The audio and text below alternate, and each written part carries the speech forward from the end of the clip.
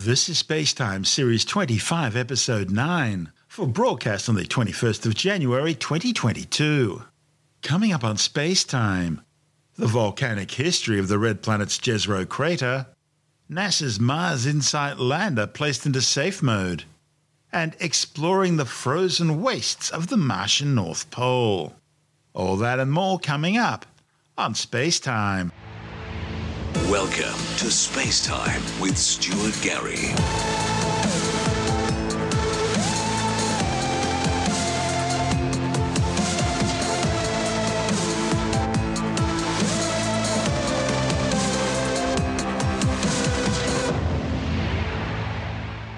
New observations by NASA's Mars Perseverance rover suggest that the South Setia bedrock it's been rolling over for the past few months was most likely formed from red-hot magma.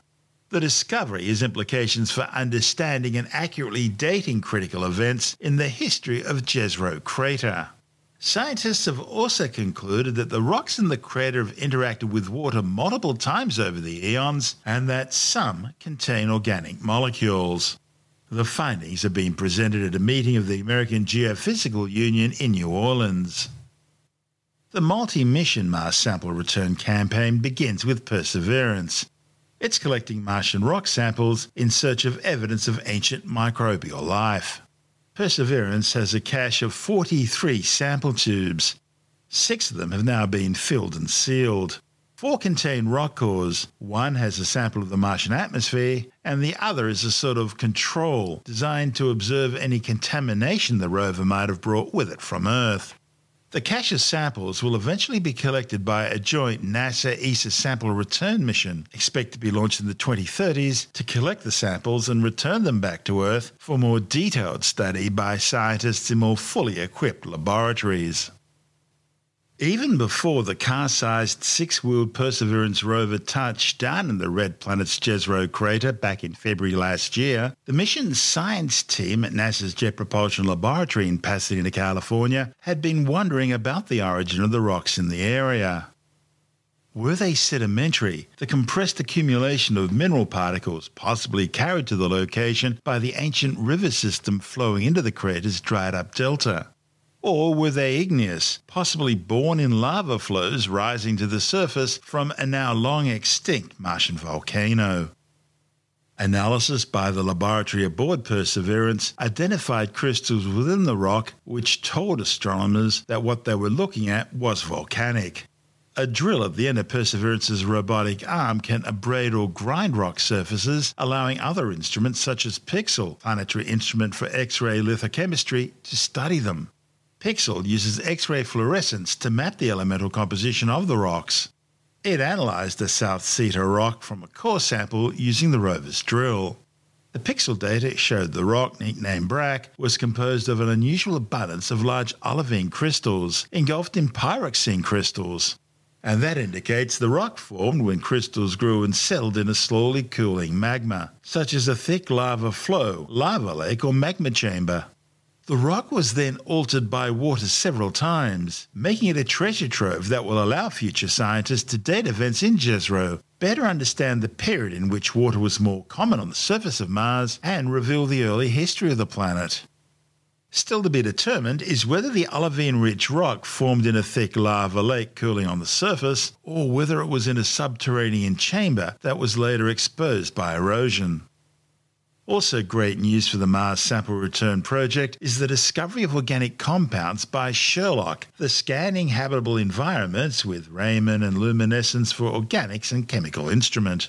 The carbon-containing molecules were not only found in the interiors of abraded rocks which SHERLOC analysed, but also in the dust on non-abraded rocks as well. Mind you, confirmation of organics is not confirmation that life once existed in Jezero crater. There are lots of both biological and non-biological mechanisms that create organics.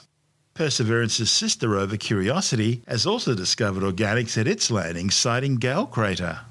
But what SHERLOC adds to the story is the ability to map the spatial distribution of the organics inside the rocks and relate those organics to the minerals found there. And that helps scientists understand the environment in which the organics formed.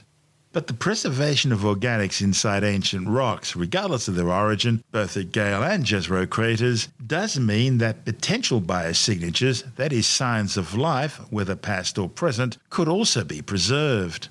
But that's a question which may not be resolved until the samples are finally returned to Earth in the 2030s. Along with its rock core drilling capabilities, Perseverance has also brought the first ground-penetrating radar to the surface of Mars.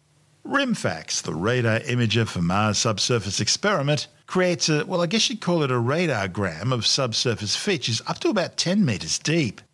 Data for the first radargram was collected as the rover drove across a ridgeline from the crater floor fractured rough geologic unit onto the seated geologic unit. Scientists found the ridgeline contains multiple rock formations with a visible downward tilt. With RIMFAX data, Perseverance scientists now know that these angled rock layers continue at the same angle well below the surface. The radargram also shows that the Ceto rock layers project below those of the crater floor fractured rough. The results further confirm the science team's belief that the creation of Ceto predated the crater floor fractured rough. This ability to observe geologic features even below the surface adds a new dimension to the team's geologic mapping capabilities on Mars. This is Space Time. Still to come, NASA's Mars InSight lander forced into safe mode and exploring the frozen wastes of the Martian North Pole. All that and more still to come on Space Time.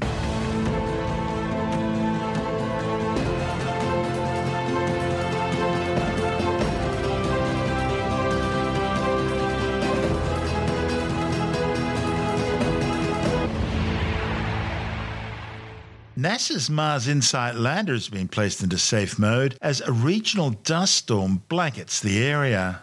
Initial reports suggest the spacecraft is stable and it's sending health data to mission managers. But the dust storm has reduced the level of sunlight reaching the lander's solar array. By placing InSight into a safe mode, power requirements are reduced to essential functions only. So far, there's no indication of the reduced power output affecting the lander's batteries. Spacetime listeners will remember that it was drained batteries during a global dust storm on the Red Planet, which finally ended operations for NASA's Intrepid Mars Opportunity rover in 2018. Dust blanketing the solar arrays has been a growing problem for InSight in recent times, reducing the lander's power supply. Dust storms can affect solar panels in two ways. Firstly, it physically reduces the amount of sunlight filtering through the atmosphere. And secondly, the dust accumulates on the solar panel's surface. The current dust storm was first detected by NASA's Mars Reconnaissance Orbiter spacecraft, which creates daily colour maps of the entire planet. Those maps allowed scientists to monitor the dust storm's progress and serves as an early warning system for spacecraft on the Martian surface. Sometimes whirlwinds and gusts of stormy weather can even blow dust off the panels over time. And that happened with both Opportunity and its twin Spirit rover, at least for a little while. InSight landed on Mars in 2018 to study the red planet's internal structure. It achieved its primary science objectives a year ago and is now on an extended 2-year mission. This is Space Time. Still to come, exploring the frozen wastes of the Martian North Pole. And SpaceX conducts its first launch for 2022. All that and more still to come on Space Time.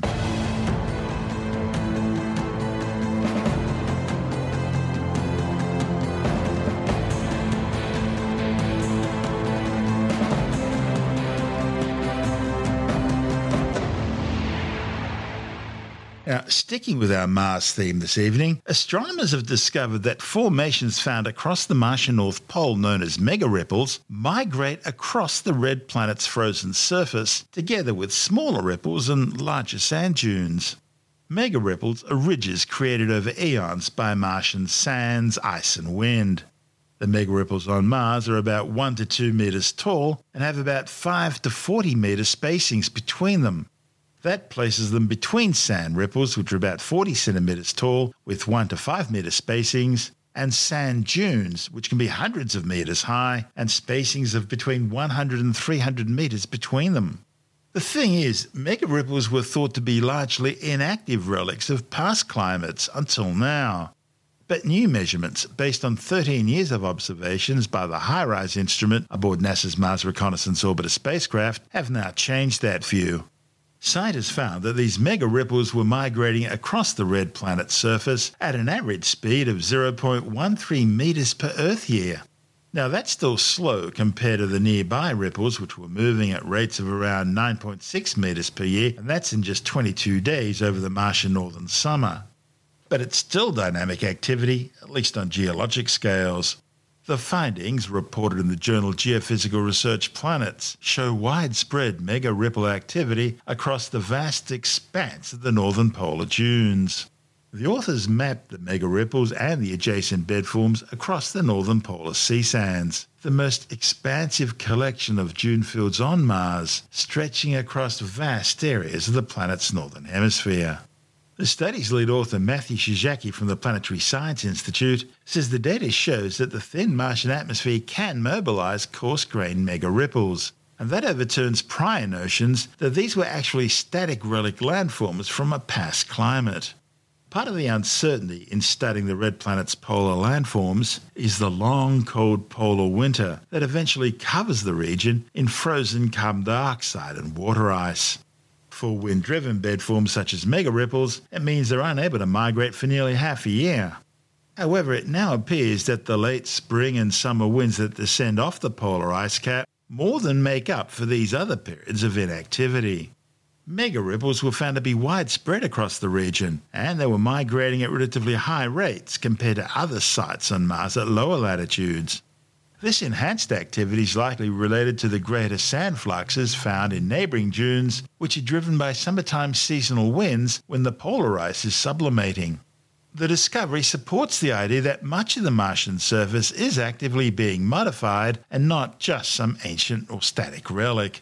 Still, there are other mega ripples there which do appear to have stabilised, a likely result of intergranular ice within low wind areas. This report from the Planetary Science Institute. The landscape of Mars is anything but quiet.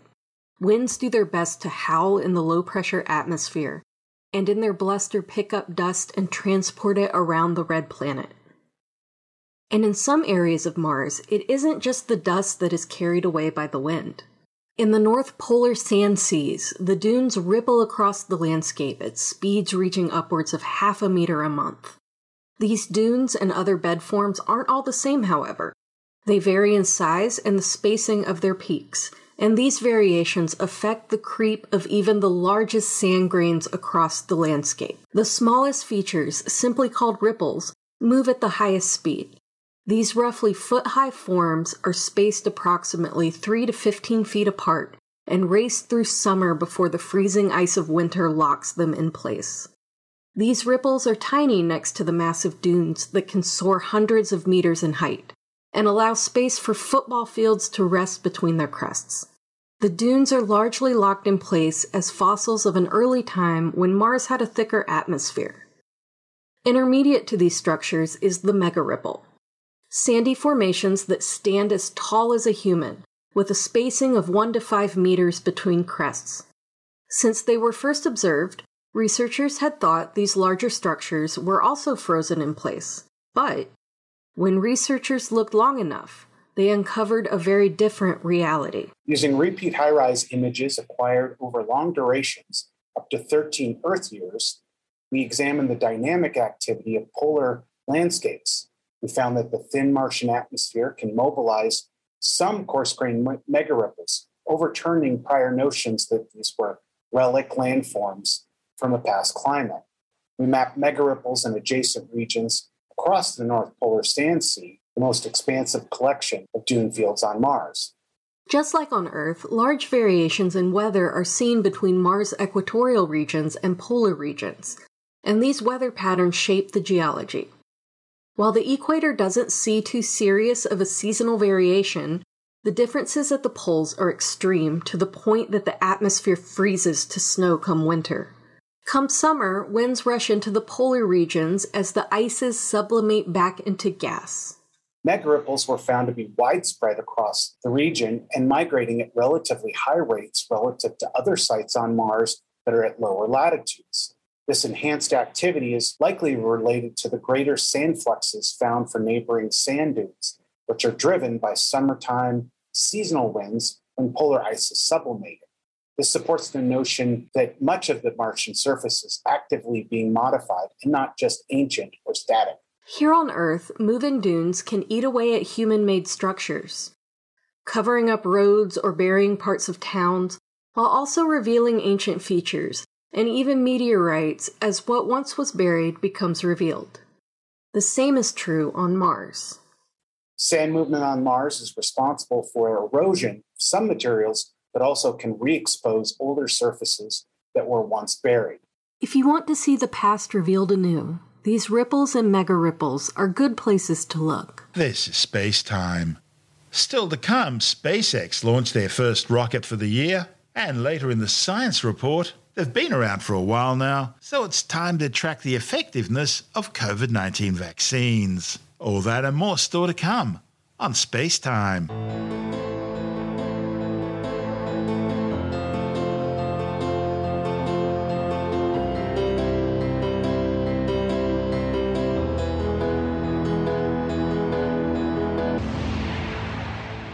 SpaceX's first launch for 2022 has kicked off lots of excitement in Sydney, with locals reporting UFO sightings after seeing the train of Starlink satellites deployed by the mission. The launch aboard a Falcon 9 rocket from Pad 39A at the Kennedy Space Center in Florida carried 49 of the 260-kilogram satellites on the first of 5 planned missions by SpaceX this month. The flight's trajectory was more southerly than previous SpaceX launches, heading along the Florida coastline towards Miami on a polar orbit in order to provide better recovery weather for the first stage booster and fairings. The range is green for launch. Falcon 9's in startup. Falcon 9's autonomous internal flight computers have now taken over the launch countdown, just awaiting the final go from the launch director. LD, go for launch. Let's listen into the terminal count as Falcon 9 takes our 49 Starlink satellites into a 53-degree south inclination orbit. T-minus 5, 4, 3, 2, 1, liftoff. T plus 45 seconds into liftoff, and Falcon 9 has successfully lifted off from Launch Complex 39A at Kennedy Space Center, carrying our stack of 49 Starlink satellites to low Earth orbit. Now, moments ago, we did throttle down the engines in preparation for Max Q. Supersonic. And that is maximum aerodynamic pressure. Max Q. And there's the call out that we just passed through Max Q. That is the largest structural load that the vehicle will see throughout ascent. Now coming up, we will have 3 events happening in quick succession. That'll be main engine cutoff, or what we call MECO, stage separation, and second stage engine start 1, or SES1. MECO is where all 9 of the M1D engines shut off and slow the vehicle down in preparation for stage separation. MVAC engine chill has started.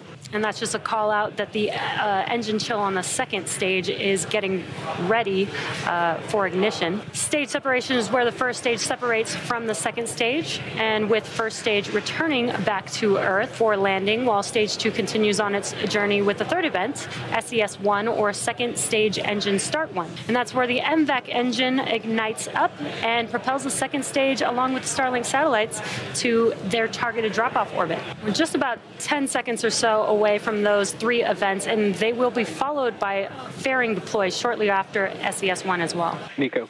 Stage separation confirmed.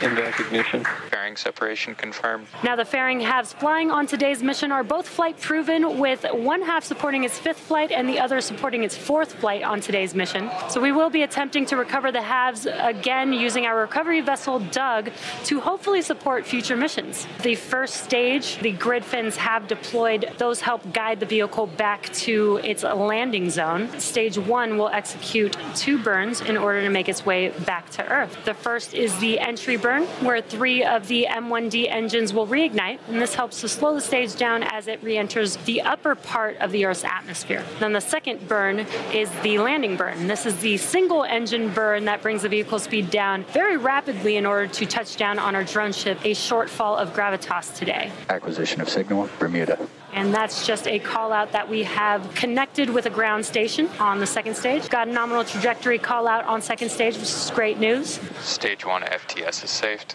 Stage 1 entry burn startup. The entry burn has begun on that first stage. This will last about 20 seconds or so long. Stage 1 entry burn shutdown. Stage 2 FTS is saved. A shortfall of gravitas waiting for this booster in the Atlantic Ocean. So we are going to have landing burn coming up on first stage. That will last about 20 seconds long. And right when landing burn ends, we should have SECO 1 or second engine cutoff 1 on second stage. Stage 1 landing burn startup. There's that call out that the landing burn has begun on first stage. One the drone landing ship. leg deploy. And we have touchdown of Falcon 9. And through the cheering, we also heard that call out for SECO 1, which is great news. Our booster landing today marks our 101st overall successful recovery of a first stage. And 134th successful flight of a Falcon 9 first stage. We also heard nominal orbital insertion for stage 2. Next up will be payload deploy of our 49 Starlink satellites. Today's launch marks the first East Coast launch to a 53-degree south inclination. We're flying in the south degree trajectory to increase recovery weather availability for both the booster and fairing halves during the winter months. This mission brings to 1,993 the number of Starlink satellites launched by SpaceX so far. Ultimately, the company plans to have at least 30,000 Starlinks in orbit, a project thought to be a hazard to navigation and an unneeded difficulty for astronomical scientific research. This is Space Time.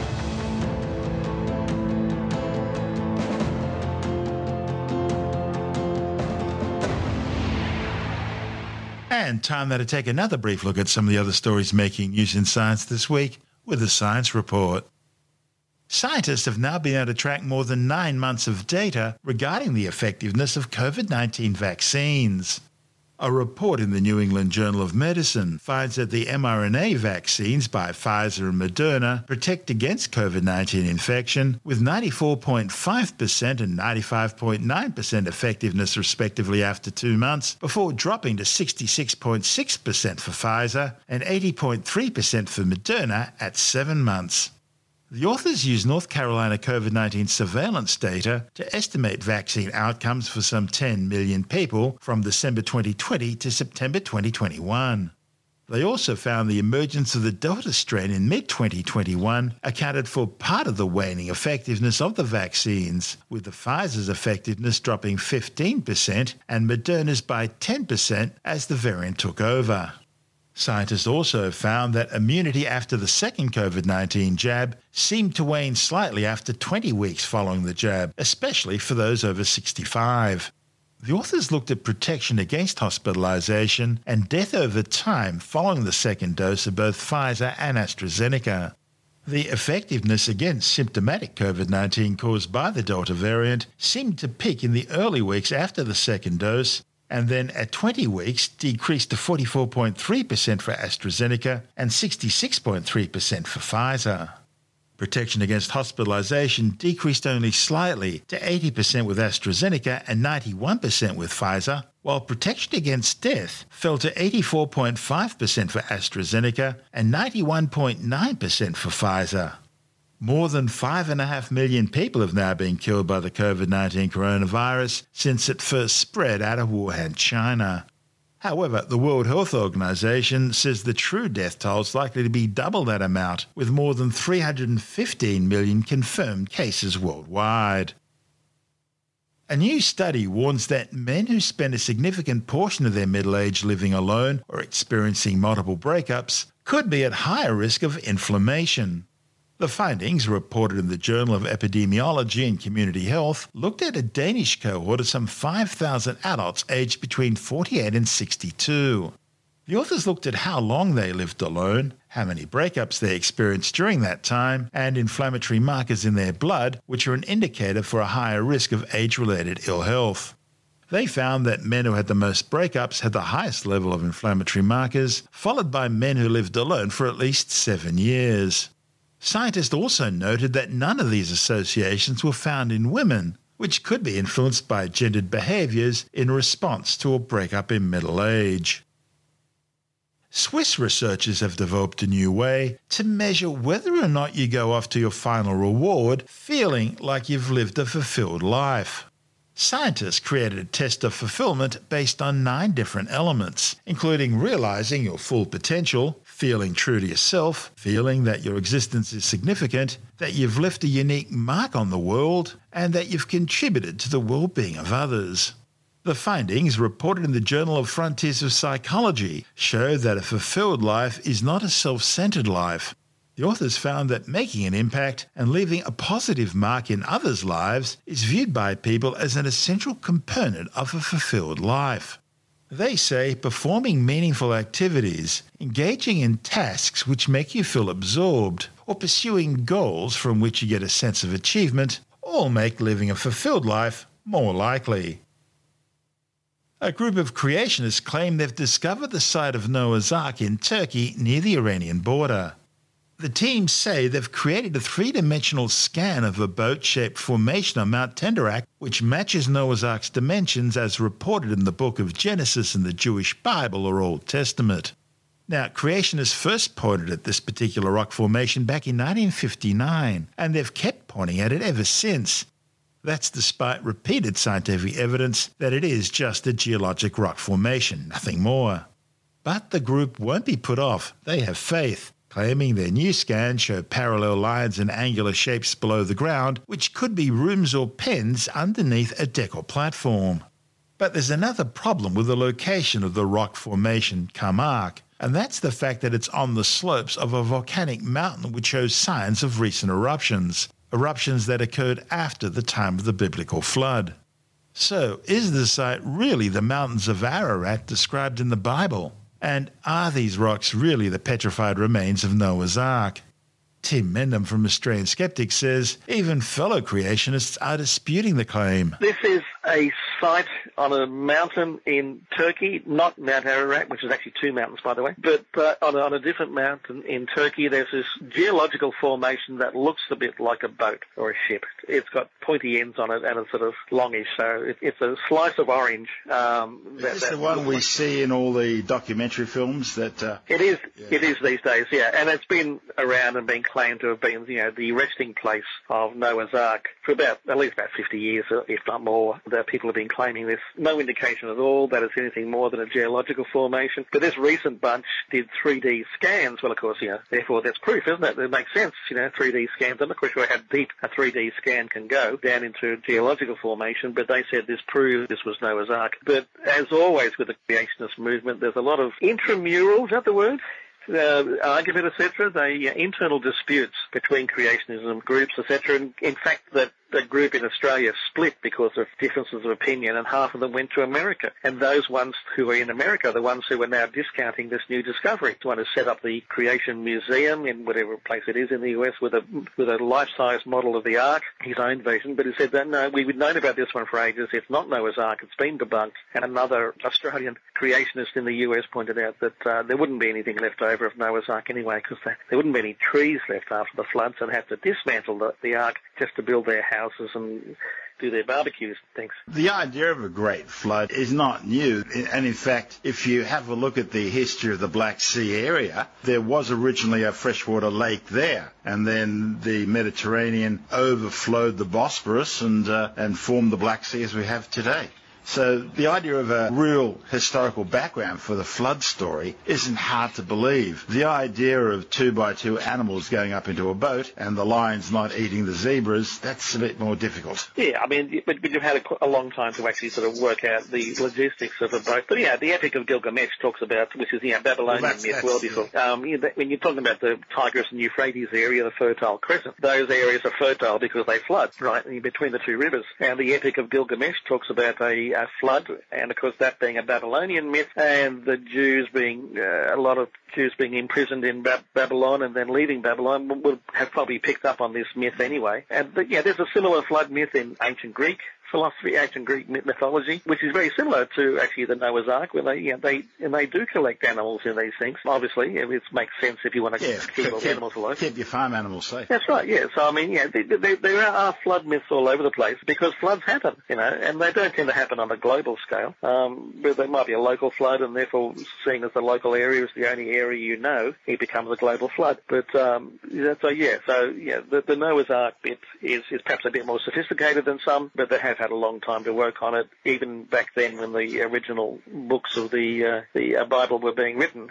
Whether it was written by Moses or not is a different story. But you look at Genesis, all those stories in Genesis, they've had a long time to gestate and try and take out some of the errors, although by no means all of them. That's Tim Mendham from Australian Skeptics.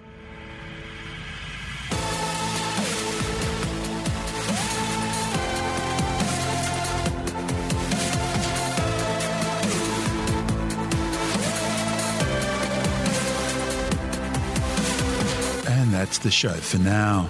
Spacetime is available every Monday, Wednesday and Friday through Apple Podcasts, iTunes, Stitcher, Google Podcast, Pocket Casts, Spotify, Acast, Amazon Music, Bytes.com, SoundCloud, YouTube, your favourite podcast download provider, and from spacetimewithstuartgary.com.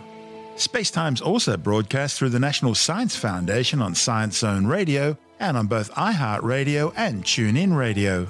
And you can help to support our show by visiting the Spacetime store for a range of promotional merchandising goodies, or by becoming a Spacetime patron, which gives you access to triple-episode commercial-free versions of the show, as well as lots of bonus audio content which doesn't go to air, access to our exclusive Facebook group, and other rewards. Just go to spacetimewithstuartgary.com for full details.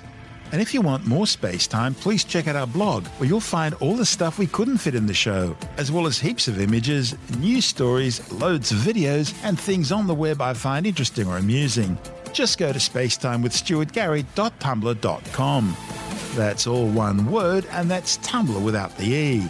You can also follow us through @StuartGary on Twitter, @SpaceTimeWithStuartGary on Instagram, through our Spacetime YouTube channel, and on Facebook, just go to facebook.com/Spacetime with Stuart Gary.